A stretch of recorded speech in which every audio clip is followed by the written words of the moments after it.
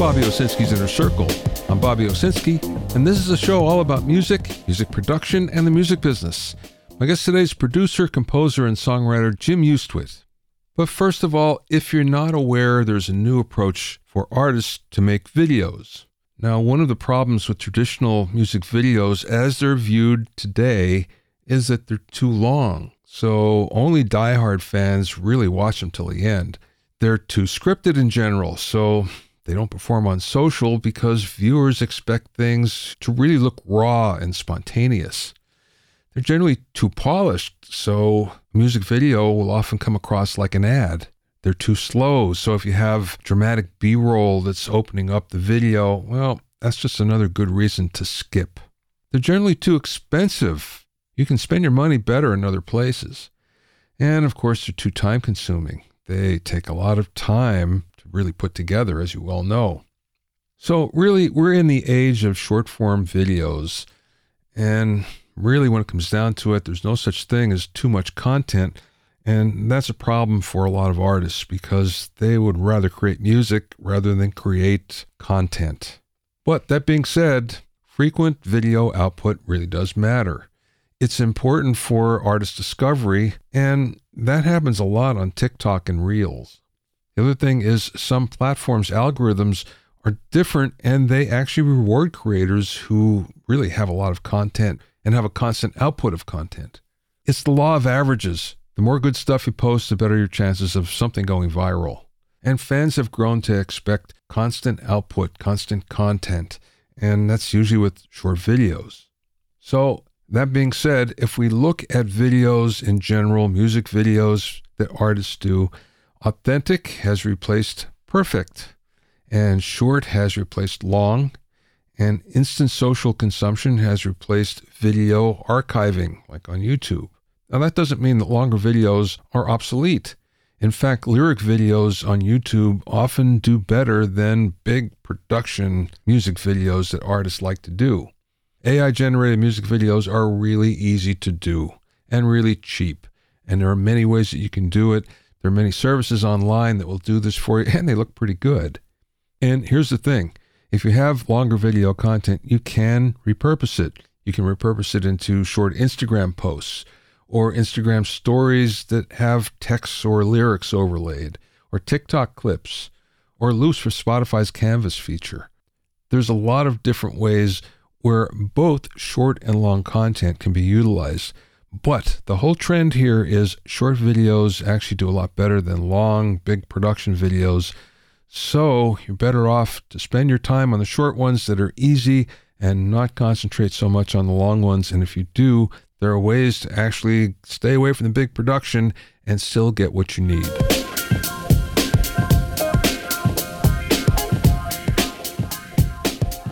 If you have any questions or comments, you can send them to questions@bobbyowsinski.com. Also, I'm pleased to announce that the 5th edition of my Mixing Engineer's Handbook is now available. It's totally updated and includes new sections on mixing and immersive audio, self-mastering, new mixer interviews, and much more. Get your copy at a special discounted rate at bobbyowsinski.com/handbook. That's bobbyowsinski.com/handbook. You can also find it on Amazon and Apple Books.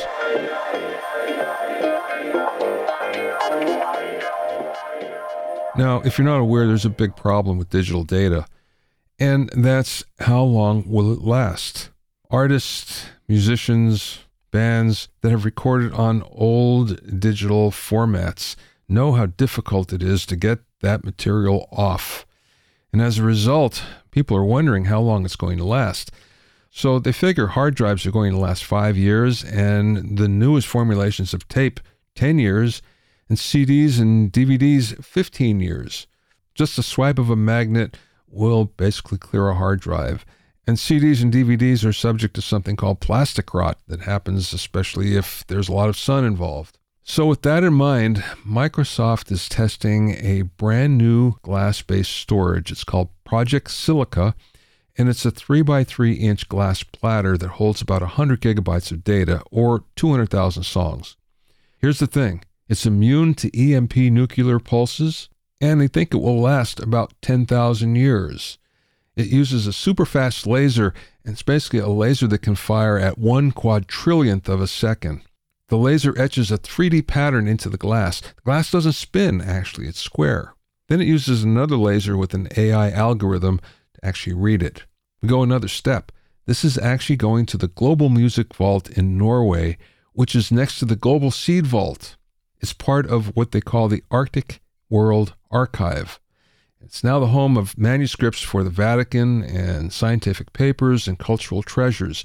It's also been declared a demilitarized zone by 42 nations. The Seed Vault protects almost 1 million seed species, and again, it's in the Arctic, so it's all stored at about 0 degrees. Like I said before, everyone is worried about what's going to happen in the future, and this figures that any music that's stored this way is going to be preserved for about 10,000 years.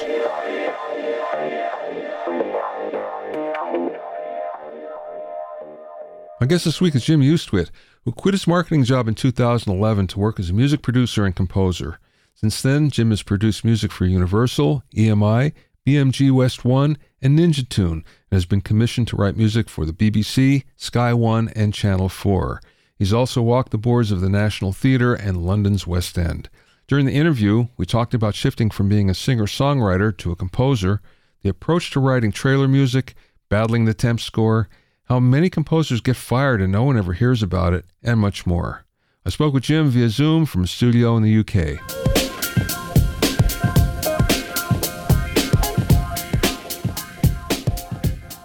You've done a lot of things, and you've had a couple different careers, so let's start with your background prior to the music business. Prior to the music business, well, so I left university or college and became an investment banker, mainly because that's what I'd had some experience in as part of my degree, but quickly kind of realized that it wasn't my bag. It wasn't what I was into. From that, I kind of moved into marketing, which kind of had a creative outlet to it, specifically for anyone old enough or sufficiently de-traumatized enough to remember the Crazy Frog. I joined the company that was responsible for getting that to number one, certainly in the UK charts. I don't think it charted in the US. Well, maybe it did chart in the US. I don't know. But yeah, so I was involved with the team that got that to number one, and at the same time, simultaneously sort of doing the singer-songwriter thing, but just as a hobby. But it got to a point whereby, you know what it's like making an album, and if you're sort of picking at it a little bit here, a little bit there, it takes forever. It's, making an album is a big deal. It's a big process. So I decided to sort of go, right, okay, I'm going to pack everything in, finish my album. I saved up enough money to sort of last for a whole year. And, best case scenario, at the end of that year, maybe things are working as a musician and I don't have to go back to working the 9 to 5. Worst case scenario, have an amazing year, finish my album, make music every day, all day, every day, and then go back. And never went back. I didn't end up making ends meet in that year, but I decided that I had to make a go of it. So I started working in a pub at night so that I could compose during the day. This all happened. I was about 30 when I sort of did this, sort of handed in my notice and did this radical career change. But yeah, I've not looked back, and it's been a kind of roller coaster ever since. I've just been a kind of freelance composer, producer. And I suppose refining what it is I do. I was listening to one of your podcasts about, your sort of backstory of the sort of like, working in studios, working in production, and you also started off playing in a band. And I think it's that similar journeys that you start doing music, and you have to try something to know whether or not it's right for you. And I was doing this singer-songwriter thing, and for me, it was never about getting on stage. I wanted to be in the engine room. I wanted to be the writing, the recording, but I had to go through that to get learn that. Did you go right into production music then when you took that year off to do your record? When did it kind of dawn on you, oh, maybe that's a good path? Well, I think the thing about being a singer-songwriter is it's art, and there's no commercial need for art per se. People like it, people consume it, but there's no kind of like, nobody's out there so you're going, we need this artist doing this thing right now. Whereas, when you look at production music, there's a need for it. TV media owners, TV companies, editors, the people need music for TV and film. But I think also for me, like, whilst I listened to commercial music, I was sort of never into commercial music in quite the same way that I was into sort of music for TV and film. I never really listened to lyrics. I managed to sort of have Rage Against the Machine as my favorite band for the best part of 20 years. And it was only like probably 5 years ago that I sat down to actually read the lyrics and went, wow, these are really good. For me, it was always the sonics. It was always what was going on with the instrumentation. And you know, I think as a singer-songwriter, that's probably when I first started to listen to lyrics, because obviously you've got to write a song.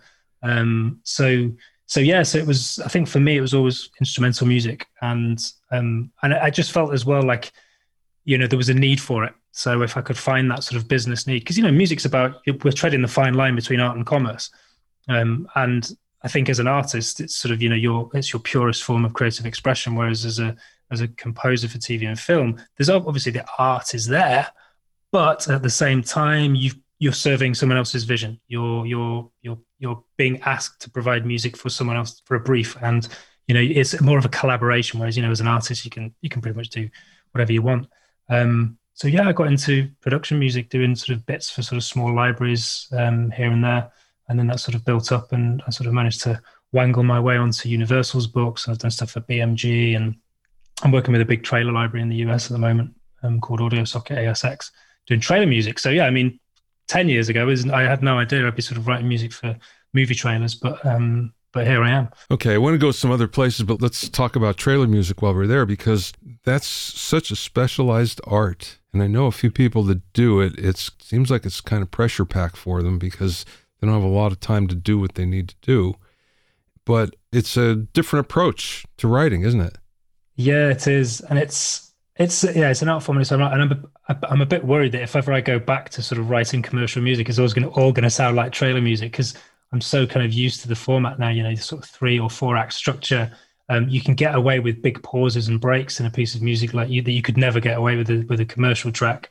And you know, trailer music is like been beaten around the head with a big fish, because it's bold, it's bombastic, it's everything about it is over the top, which is sort of quite nice. But you know, I think if ever I go back to sort of doing artist stuff, my own stuff, everything's going to be over the top and big and bombastic. But it's you know, it is a tough game. I mean, a lot of the stuff I do is not necessarily the bespoke stuff. It's kind of like the production music. It's, you know, you're sort of filling out a library of material and hoping that your stuff gets picked up and synced for a big movie trailer. You know, the dream being one day I'm sat there in the cinema and all of a sudden the trailer comes on, and you know, for a big Disney thing or Marvel, and you know, it's your music in the background. But yeah, it's also, interestingly, like with the production music industry, sort of what the composer gets is, I was interviewing on my podcast recently was saying that it's been a bit of a race to the bottom with production music, that the composer's getting a smaller and smaller fee. With trailer music, the IP that these people are working with is so highly valued. You know, you're talking about millions and millions of dollars worth of movie footage and movie material. The IP is so highly valued that the music is really, really important, and they want only the best music. And in a world sometimes where, you know, speed or volume is favored over sort of quality, I think for me, I'm very much in the camp of I want each piece of music I write to be better than the next. And working within that sphere, within trailer world, you know that the people want it to be the best it can be, rather than just do whatever and do it quickly, which I've found to be the case doing stuff for TV. How long do you have? What's the time period between the time you get an assignment to when you have to turn it in? Well, so it's generally, it depends on the sort of the nature. I mean, I'm actually sort of exec producing albums for this company, Audio Socket, and we try to have kind of like a 6 to 8 week lead time from issuing a brief to getting everything mastered, artwork done, and the sort of album shipped out the door. Obviously, depends on people's schedules and what have you. But I think that's something that appeals to me, because I do a lot of ad pitches as well, and I don't like being against the clock. It's that time pressure. It kind of kills me a bit.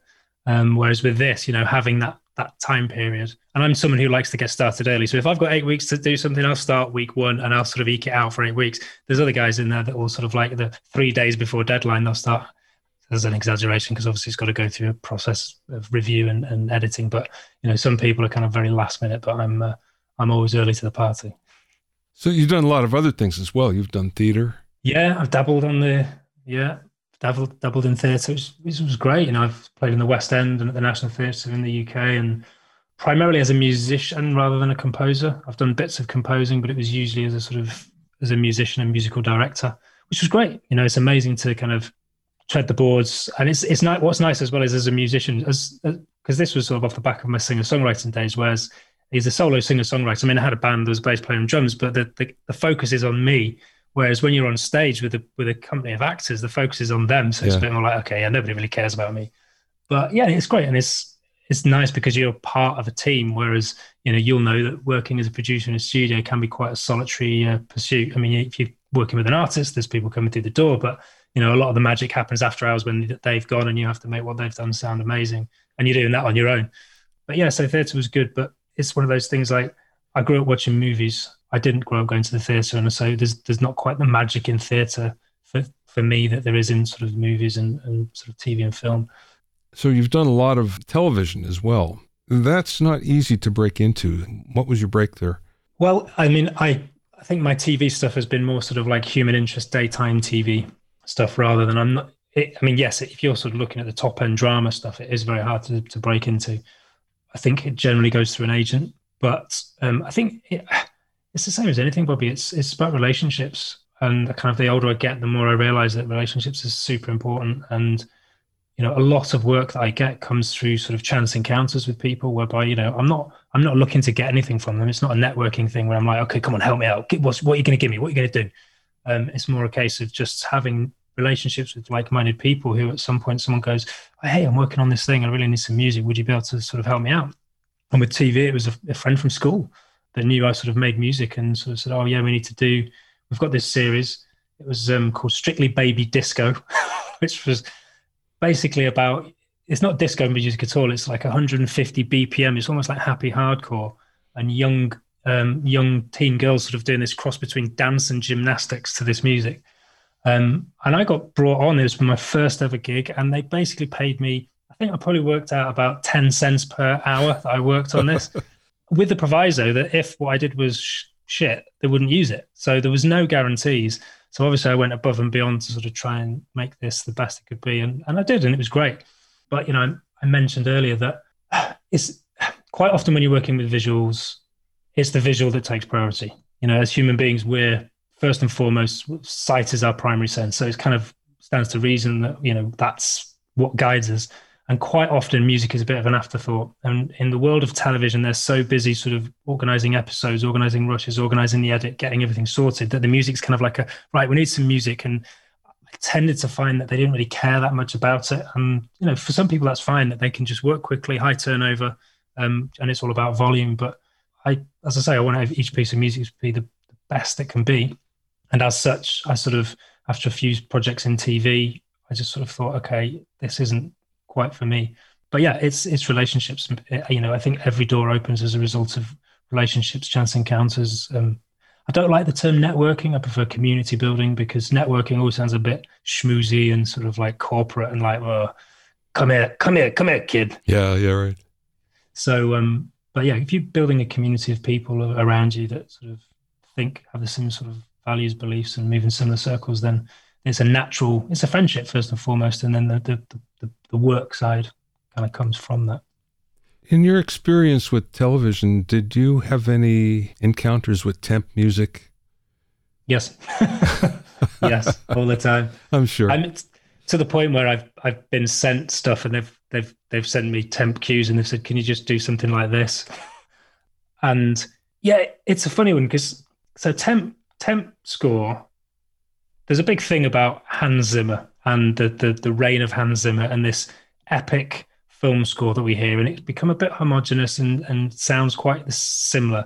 And one theory posited for why that is because of the temp score. So the temporary music that gets laid under the film, and the editor and the director hear it so many times that they basically want that cue, or as close to that cue as a temp track as possible. So everything, when quite often composers will receive a film and that will have a temp score underneath it, and that temp score will be made up of basically Hans Zimmer cues or sort of big action ones. So they end up in a way kind of copying it, which isn't great. But at the same time, the last film that I worked on, I feel temp cues would have been a good choice to have in there. It would have helped me because I think if a director has a very clear vision of what they want, you don't need the temp cue because they can hopefully articulate it. When that's less clear and you're stabbing wildly in the dark trying to sort of get something right, it's kind of like, well, in this instance, having a guide, a starting point would be useful. But what a lot of composers do, and I think this is a good way to do it, is if you're brought into the project early enough, you actually start creating the temp cues yourself. So, for example, I was speaking to a guy called Stephen Harron recently who produced his Dark Materials. Has that series hit the US? I think so. It's on Amazon. Yeah. It's a book adaptation. But I was chatting to him on my podcast about the composer Lorne Balfe, who did the music for it. And basically Lorne submits a number of suites ahead of time. And, Hans Zimmer does this as well with Christopher Nolan. And those pieces of music are sort of used to temp score the film. And then so basically you end up working to your own music. The temp cues are your own music.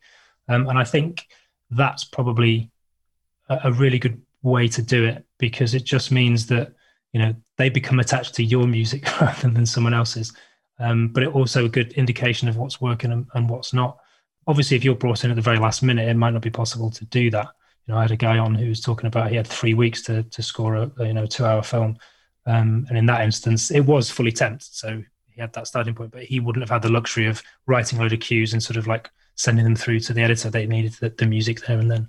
So, yeah, double-edged sword, isn't it? Thank you. Yeah. Sometimes it can be good because it's a nice starting point, but other times it can kill you because you end up having to copy someone else's music. And as a composer wanting to be creative, it's like, that doesn't feel good. Recently, I had Ron Jones on the podcast who does Family Guy, and he told me that when he first got the gig, he was told the day before they were actually going in the studio that he got the gig for the pilot, and overnight he had to write 2 theme songs and the underscore for the pilot. Overnight.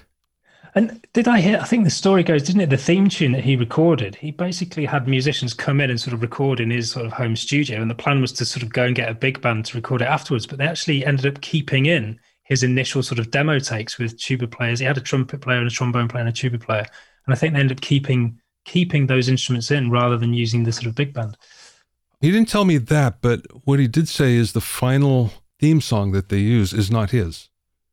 Oh, really? And he felt that he did a better job, but nonetheless, you might enjoy listening to it because he's a funny guy and he has a lot of good stories. Well, I think something that's kind of not really talked about in the world of composing for TV and film is how many composers actually get fired halfway through a job. I mean, you saw it with was it Blade Runner 20, the latest Blade Runner edition? I think it was originally Johan Johansson was scoring it, but then Hans Zimmer was sort of brought in later. I don't know what the details were there, but so many series that we know and love have had composers on them who've been axed halfway through. Or even Stephen Warbeck actually managed to get fired before he'd even started a job at one point. So yeah, it doesn't get talked about because obviously as a composer, you're probably not going to advertise the fact that you got sacked. Yeah, right. But right. It does happen more than we know. I'm curious about how you went from being a singer-songwriter to suddenly getting cues in a production library.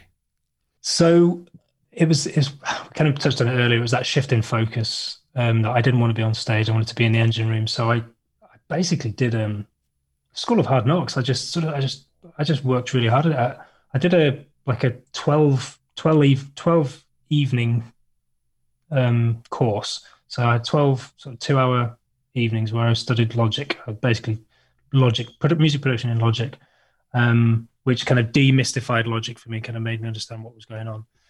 And then from that, I just used to spend, as I said, I was working in a pub at night, so I'd spend every day just writing. A friend of mine would send old music briefs that he had from projects that he was working on. He worked in production music. I'd write to those briefs as practice, and sort of go, okay, cool, let me see what I can do. And, you're producing, you're spending time working out how do they get that sound? This was sort of back in the time when there was like big beat going on. It's like, okay, that 90s, noughties big beat sound, how do I get that? Or hip hop, how do I get that kind of sampled feel? And, really having to scrutinize and break down the sonic characteristics of a piece of music and work out how to recreate it. So I'd work on these briefs, and eventually got to a point where my tracks, he felt they were getting good enough, and he said, look, maybe I can sort of run them by my manager and see if sort of they can get them away on the library. And I managed to get a couple away. But the relationship with that manager broke down because basically I walked away because I didn't feel like I could trust them. I don't kind of really want to work with people that I can't trust. And that left me in a position where I was no longer getting briefs. So I had to be proactive. And I basically decided on Universal Production Music. I identified them as a company that I wanted to work for. I identified a gap in their catalog as to, what I felt was missing or something that they didn't have, but that I also really wanted to do. So it was kind of acoustic guitar led. It was called Filmic Folk. It's basically acoustic guitars and pianos, traditional sort of folk instrumentation, but with big string arrangements and sort of big, expansive cinematic feel to them. I listened to their catalog. They didn't have anything like that. I was sort of hearing bits of this in TV and film, and I thought I'd love to do some stuff like that. So I wrote 7 tracks, picked the best 3, produced them up. I made sure that it was all real instruments, not relying on MIDI, because I had this epiphany when I was working in a theatre gig, when I had to assemble a super group of musicians together. And like when I just got those guys together in the studio and they were playing, I just had this realization that you can't recreate that with MIDI. You can't recreate that in the box. You can't recreate that on your own, because I'm not as good a bass player as him. I'm not as good a drummer as him. So with Filmic Folk, I made sure I had real cellos, real violins. I was multi-tracking. I had one violinist playing the same thing, multiple times, and layer it in, same with the cello. And I took these 3 tracks to Universal. There was a guy that I'd met a couple of times who knew of me. I submitted them to him, and he came back and said, yeah, we really like them. We want to take them. So they released them. It did really well, to the point where, shortly afterwards they said, right, let's get you in. We'll do another sort of 7-track album. And that was it. It was, I tried that same approach afterwards with a piano album, and it didn't go down. Well, it wasn't that it didn't go down as well, but I just couldn't find a home for it. I did eventually. It got taken on by BMG in the end. But it's that. I think quite often, Bobby, certainly within the artist world, people kind of waiting for someone to do something for them. Wave a magic wand. It's like, just need to meet the right people. And it's like this very disempowering way to live. You've got to be out there sort of, and I don't like the term hustling, but you've got to be out there, making your own luck. And if I was going to sit and wait for briefs or sort of wait for someone to give me something, that was never going to happen. I went to them. I created something that I thought they would want. So rather than going with an ask, I'm going with an offer, and I'm saying, "Hey, look, I've got this. Do you want it?" And I was lucky, and they took it. And and I think that's the way I kind of do things more now. Is like, try and identify someone's pain point. Try and identify what someone needs. So rather than going to them with an ask, is like, what can you do for me? It's like, here's something I've done for you. And I think that is a much more powerful way to kind of start a relationship or, get people's interest. You mentioned before about how you were studying the briefs and you were spending time trying to make everything sound so good. What I've found is that the best producers in general are the ones that do production music, because they're doing it all the time. Whereas a normal music producer will do, how many? 3, 4 projects a year if they're really busy. But if you're doing production music, you're doing it all the time. So you get really good at it. Yeah. I always felt the best producers came from there. Yeah, it's interesting. I mean, I definitely think there's some, I know some great production music sort of producers and composers, and it's funny because they tend, well, I suppose in the record industry, producers don't often get the credit, do they? They're often working the magic behind an artist, and I think similarly. But with production music, certainly the way I used to do things, I was having to work on lots of different genres, and that forces you to sort of like start digging into how do you make hip hop? How do you make metal? How do you sort of, and then once you start to understand those different genres and how what's going on, that's when you can go, oh, well, what if I take this little technique which I picked up right in a hip hop track and bring that into, this orchestral track, which is kind of something I've been working on recently with some of the trailer music. It's like, I mean, it's not new, splicing sort of hip hop beats with orchestral, but I love beats and I love writing for orchestra. So it sort of stands to reason that, marrying up those two and cross-pollinating sort of different production ideas and using them together, hopefully that's when you start to create something a bit new and a bit interesting. And it's good fun as well, isn't it? Keeps you interested. Jim, where did you learn how to write for orchestra? Self-taught, really. I think it's, again, listening. I've read a couple of books and I've watched some sort of tutorials, but you're basically working with harmony with an orchestra. I think piano, I sort of spent a couple of years teaching myself piano because I'm first and foremost a guitarist, and you can't orchestrate on a guitar with the best will in the world, but a piano keyboard. So if you ask me to sit down at a piano and play you a tune, I'm rubbish, but I sit down and write a piece of music. That's my starting point. And you look, it's just harmony. You sort of think, okay, well, I've got all these notes and these different combinations of these notes. And at any one time in an orchestra, it's similarly, the orchestra will be playing a C chord. The difference to playing a C chord on the guitar and with an orchestra is that you can have the traditional notes of a C triad, but then you can also have all these sort of fruity little ninths or 11ths or sixes and sort of different, go beyond 4-part harmony. And I started by just writing for strings. So it's like the old adage that if you restrict your palette, if you start trying to write for orchestra, there's so many instruments, you're like, oh, I just don't know where to start. Whereas actually break it down and go, okay, well, I've got a cello, a viola, and 2 violins, 4-part harmony. How do I do this? And then just start experimenting with that. And then essentially when you to put that to an orchestra, quite often the double basses are doing the same as the cellos. The low brass is always going to be playing the root note of anything. So they're following the cellos and the double basses. And then thereafter you sort of go, okay, well, my flutes will quite often follow my high violins. My trumpets will sort of do the similar sort of thing. And it's just, but as well, to your point, Bobby, I think what's made that possible for me is computing music, because I can't sit down with a piece of manuscript paper and a quill and sort of, start writing out scores like Beethoven. I sit down at a keyboard, I play it in, I use a VST, and I use my ears to go, okay, does that work? How is that working? So without technology, I wouldn't be able to do what I do. But technology has kind of opened up this doorway of me being able to sort of take an orchestra out of a box and go, okay, let's play with this and see how it sounds. And over time, hopefully those orchestrations get better and better. I'm not an orchestrator. I wouldn't take someone else's music and orchestrate it, but I tend to orchestrate, my own, because there's orchestrators out there who are incredible at what they do. The score for The Incredibles, Michael Giacchino wrote the score for The Incredibles, and the incredible thing about that score is the orchestration. And you don't hear about, no, I couldn't tell you who the orchestrator was, but God, whoever they are, there's probably multiple ones. They did a phenomenal job. I have a friend that's a film composer, and he was telling me a film that he did, and I said to him, I'm sorry, but I don't remember any of the music from it. And he said, that is the best compliment anyone can ever give to me, because I know I supported the film and whatever I did didn't stick out. And I thought, oh, that's an interesting way to look at it. Yeah, I think most people, if they start to notice the score, it's because something's not right. Although I think, with modern film score, the score is almost becoming an integral part of the sound design and almost part of the characters as well. So like the recent Dune movie, the score is a really important part of that because it adds tension. And I don't know, it's hard because obviously as a composer, I always hear the music. But, for someone who doesn't, it's a bit like an editor. An editor's always going to watch a movie and go, oh, I'd have edited that a bit differently. Yeah, right. But yeah, I think, it's normally people notice it when something isn't quite working.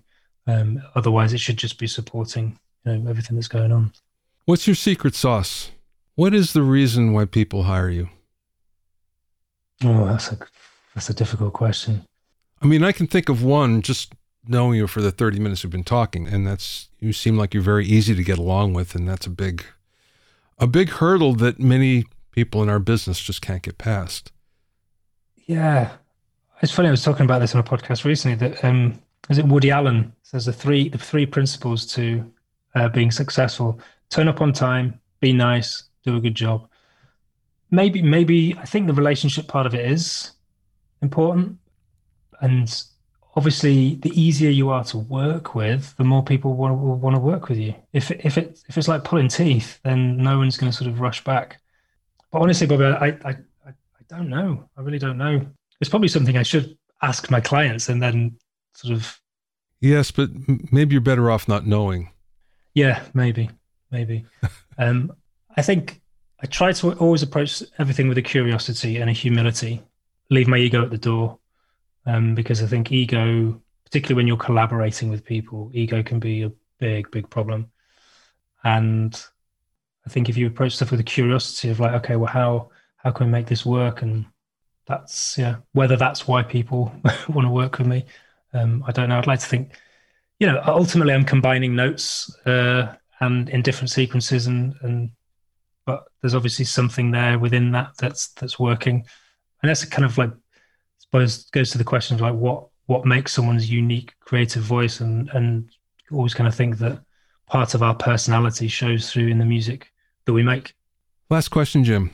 What's the best piece of advice that maybe you learned along the way, or maybe somebody imparted to you? Chill out.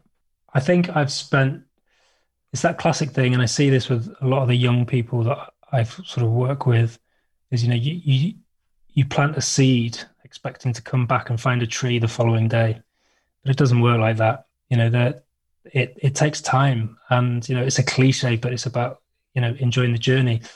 And if at every step of the way you're sort of stressing because you're not where you want to be, and I had this as a singer-songwriter, it's like, I wanted to get signed. And for every day that went by that I wasn't signed, I was unsuccessful and life was shit.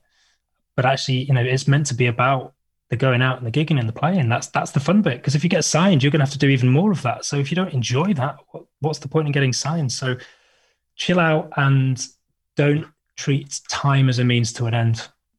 Time is, it's about being present in the moment and enjoying what you're doing rather than constantly. I've spent much of my life just trying to move on to the next thing without actually enjoying the there and then and do what I was doing at that time. So chill. You can find out more about Jim at larpmusic.com. That's LARP Music, LARPMUSIC, larpmusic, all one word, .com. Remember that you can learn all about the latest in music, audio, and production news when you sign up for my newsletter at BobbyOwsinski.com. There you'll also find out about openings for my latest online classes and special events. That's BobbyOwsinski.com. Thanks for listening and being in my inner circle. Remember, if you have any questions or comments, you can send them to questions@BobbyOwsinski.com. To listen to episodes of Bobby Owsinski's Inner Circle, go to BobbyOwsinski.com and select the podcast tab, or go to BobbyOInnerCircle.com, where you can find an Apple Podcasts, Amazon Music, Stitcher, Mixcloud, Google Podcasts, Spotify, Deezer, TuneIn Radio, Radio Public, and Podbean. At BobbyOwsinski.com and BobbyOInnerCircle.com, you'll also find a sign-up form for my newsletter and for alerts for new podcasts. This is Bobby Owsinski. I will see you next time.